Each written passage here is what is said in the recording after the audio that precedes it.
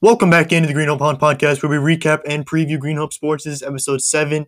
That's my lucky number. You know it's going to be a good one. I'm your host, Davis Cuff, and like every other week, this podcast is brought to you by the GHFalcon.com, where your classmates and friends fight about sports to satire. A little bit of self-promo here. I wrote an article for WRAL Post 5 on student resource officers and the changes that may be happening there. So there's a survey at the bottom made by our editor-in-chief, Uma. So if you've had an experience with a student resource officer, be sure to fill that out for a chance to get featured on WRAL, so some pretty cool stuff there.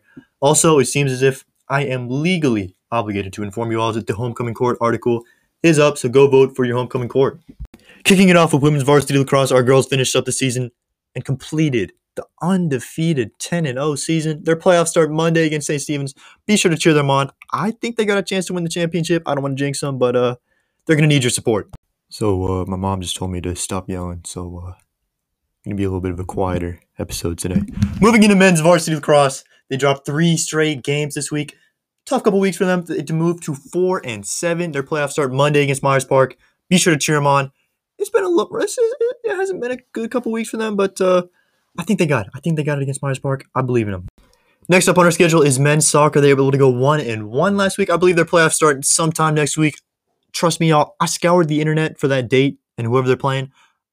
Men's soccer, they're really mysterious with their dates and scores, so I'm just going to respect their privacy. They play sometime next week for the playoffs. Go men's soccer. Varsity football played Athens last Friday and pulled off a 20-0 win. They're currently 2-0 as our 4-star kicker, Owen Zauk, continues to have a fabulous season. They play Green Level on Friday. JV football couldn't do the same to Athens, and they lost 38-7. They play Green Level on Thursday.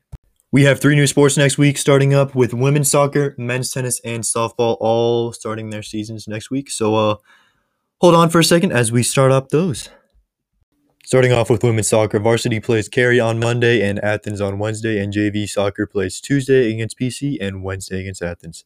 For some context on the teams, their season was shortened last year due to COVID, so they're looking at a bit of a bounce back year in 2021. So be sure to cheer for our girls as they kick off Monday night.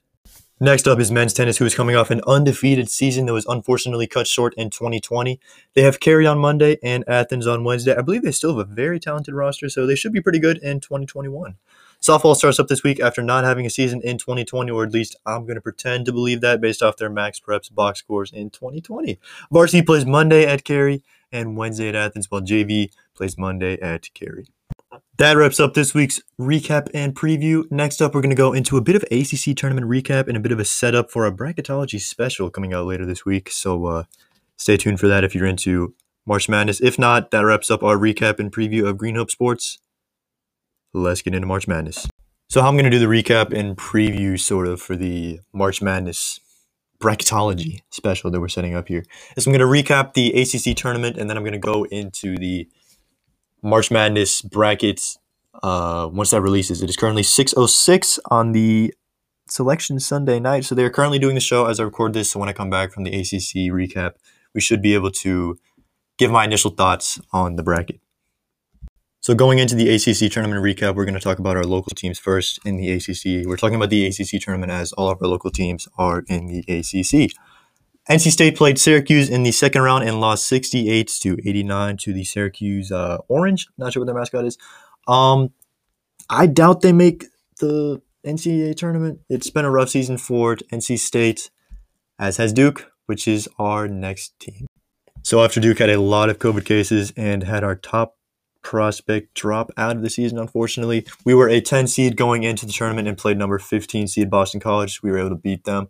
Then we played number 7 Louisville, beat them. We were peaking, but then one of our players got COVID and were kicked from the tournament. This gave Florida State a bit of a bye, which we'll go into later when they play UNC. I doubt Duke makes the tournament, but I mean, they had a pretty okay season. So now UNC was a 6 seed after a pretty strong season led by the 4 big men they have: Armando Bacot, Garrison Brooks, Tayron Sharp, and that giant white dude. They were a 6 seed going into the tournament, played number 11 seed Notre Dame, blew them out by like 42 points, played number 3 seed Virginia Tech, beat them. Then were slotted to play number 2 seed Florida State and unfortunately lost. Florida State went on to play Georgia Tech in the championship, with Georgia Tech winning. I think UNC might be a number 3 seed at the highest in the tournament, but they should be able to make some moves. So now the bracket was just released, so we're going to go over that before we finish up the episode. Our number 1 seeds are going to be Gonzaga at 26-0, Michigan at 20-4, Baylor at 22-2, and Illinois at 23-6. Our local teams that made it is UNC as an 8 seed and UNC Greensboro as a 13 seed. Duke and NC State, unfortunately, did not make it.